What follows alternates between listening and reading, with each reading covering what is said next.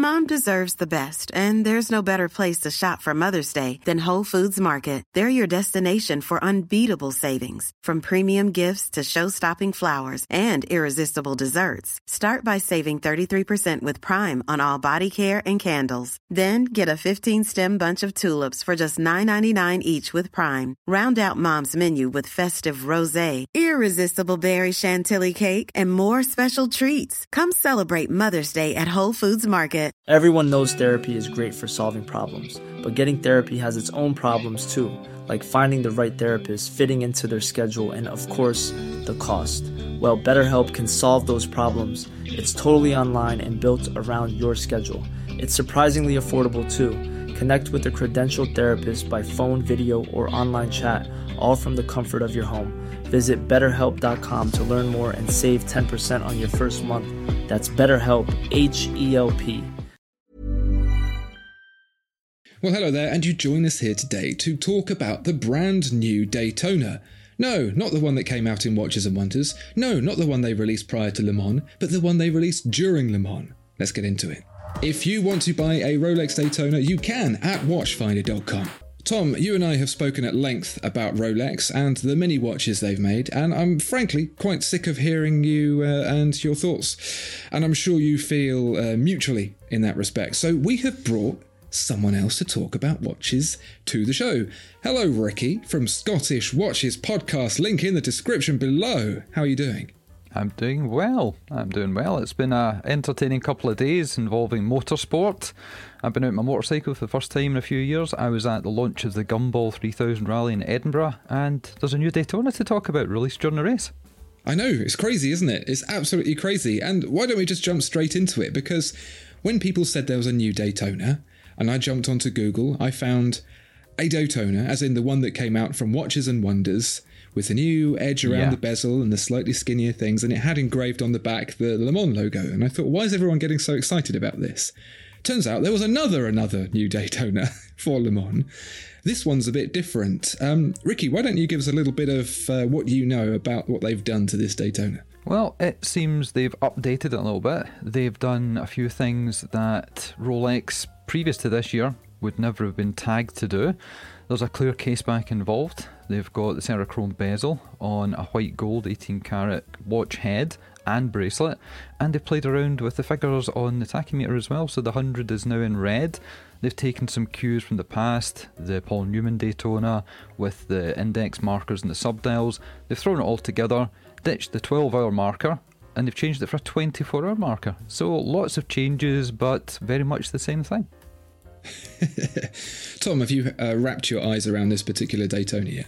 Yeah, so the one that you were talking about, the release before the race, Le Mans 24, which the competitors receive. Yes. Which I make the obvious joke of the only way that you can get a Rolex Daytona is to compete in the world's oldest endurance race.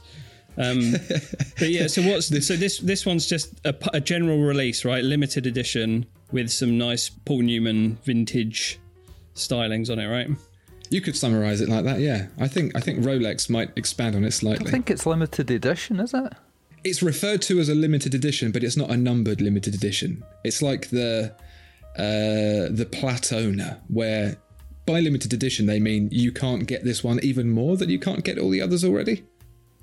Right, that makes sense in Rolex world, yeah.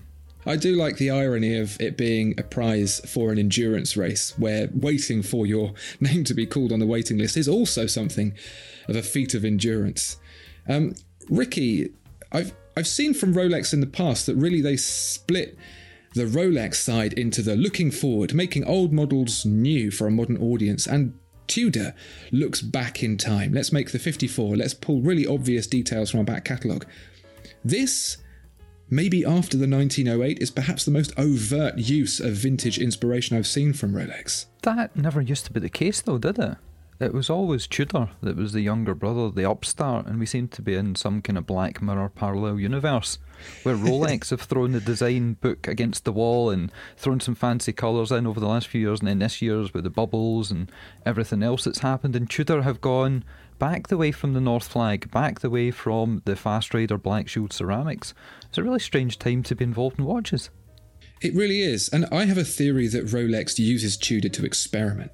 And I think the feedback on things like the 58, the 54, they've gone, hello. The left-handed stuff, the titanium stuff, they've already adopted that. And now they've gone, let's just do it. Let's just open the history books and just grab something straight from it. Something really, really popular. And stick the Paul Newman stuff on there. Tom, what do you think of the combination of the Paul Newman style dials on the Daytona?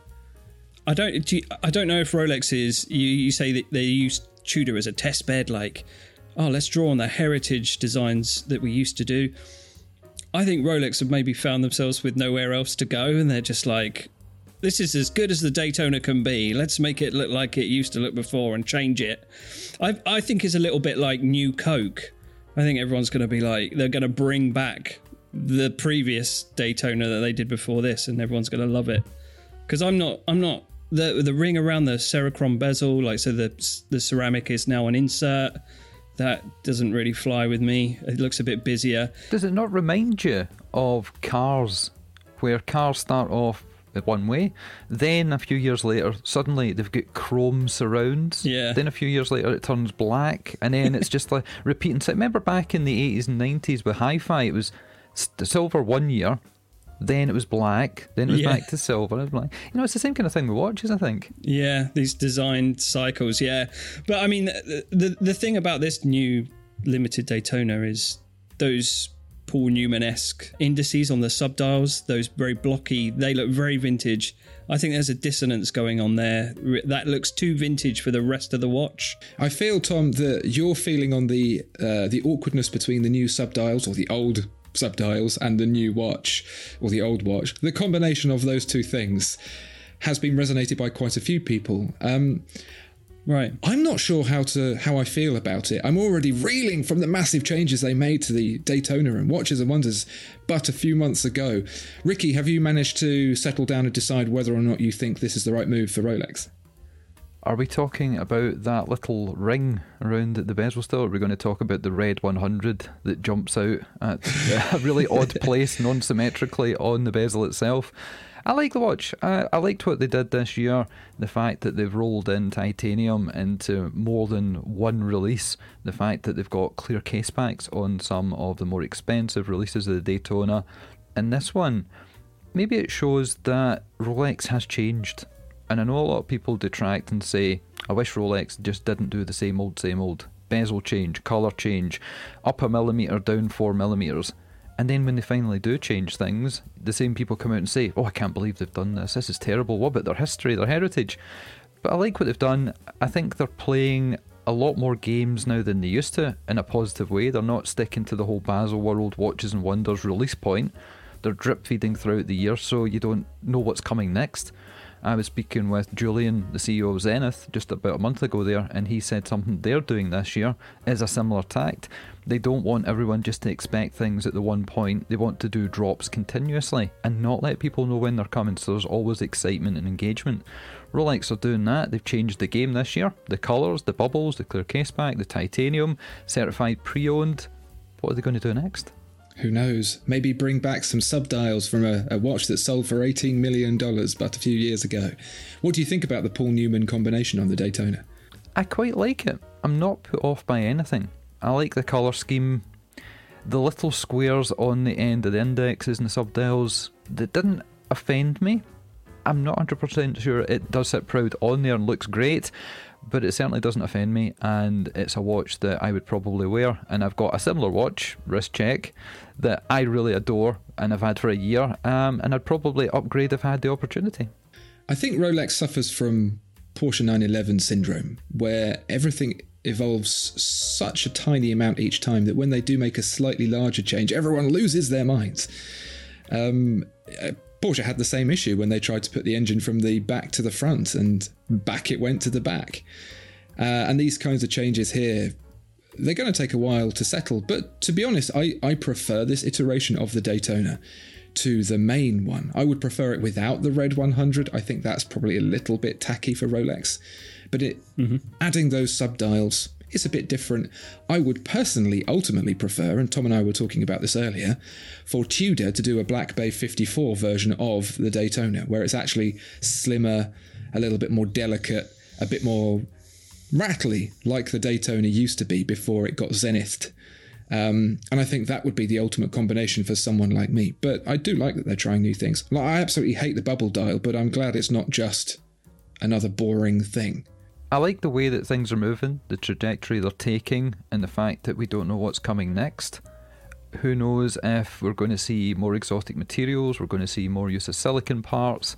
They've already changed the movement twice in the Daytona this year. They've also upgraded it, skeletonized it even more at the start to give longer power reserve, more anti-magnetism. They've done it this time to change it to 24 hours instead of 12. They're always working on something. They're building new factories, so I hear. So who knows what the creative boffins are doing behind the scenes over there. It's going to be like when Willy Wonka walks out of the factory and just gives sweets to everyone. That's how I imagine it's going to be. No waiting lists at Factory de Wonka. Yeah. As opposed to the current golden ticket situation that it is right now. Yes. Tom, do you think this is the right move for Rolex, this Daytona? Do you think this new sporadic release, going back into the history books, chucking stuff out there and seeing how it sticks, do you think it's good for Rolex? I think this Daytona, this particular Le Mans one, I think is fine. It makes sense in collaboration with the race and stuff. But I'm just a bit dubious of like change for the sake of change. Like it just felt different as opposed to it feeling better to me. So you see it more as like a Jubilee commemorative plate in the back of the TV guide? Yeah, and I've got enough of those. So yeah. Sponsored by Royal Dalton. Yeah. Ricky, if you were sat in the driving seat at Rolex, what would be your next move? I wish you would ask me these questions ahead of time so I could prepare my answer properly. No. I don't know. I would turn the stereo up, the DuckTales theme tune would play, and I would swim through all those gold coins. That's what I would do if I was at the head of Rolex. Yeah. Yeah, I mean, it's basically a license to print money at this point. Whatever you do, there'll be some people who complain, some people who love it, and then everyone who wants one. It's as easy as that, really. Well, there you have it, dear viewer and listener. That is the new Rolex Daytona Le Mans. What do you think about it? Pop your comments down in the description below. Doesn't matter what you say, you probably can't have one. Thank you so much to Ricky for joining us. And you can go and click all of his things in the description below. Make sure that you do. And join us over on watchfinder.com for your next pre-owned watch. And we'll see you next time. Goodbye. Goodbye.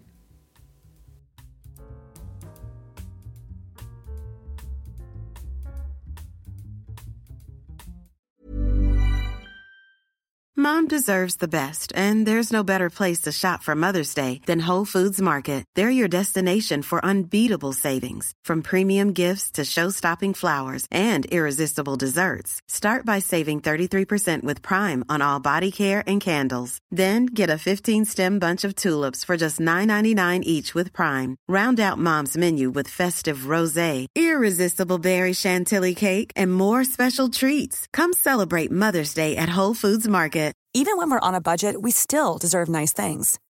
Quince is a place to scoop up stunning high-end goods for 50 to 80% less than similar brands. They have buttery soft cashmere sweaters starting at $50, luxurious Italian leather bags, and so much more. Plus, Quince only works with factories that use safe, ethical, and responsible manufacturing.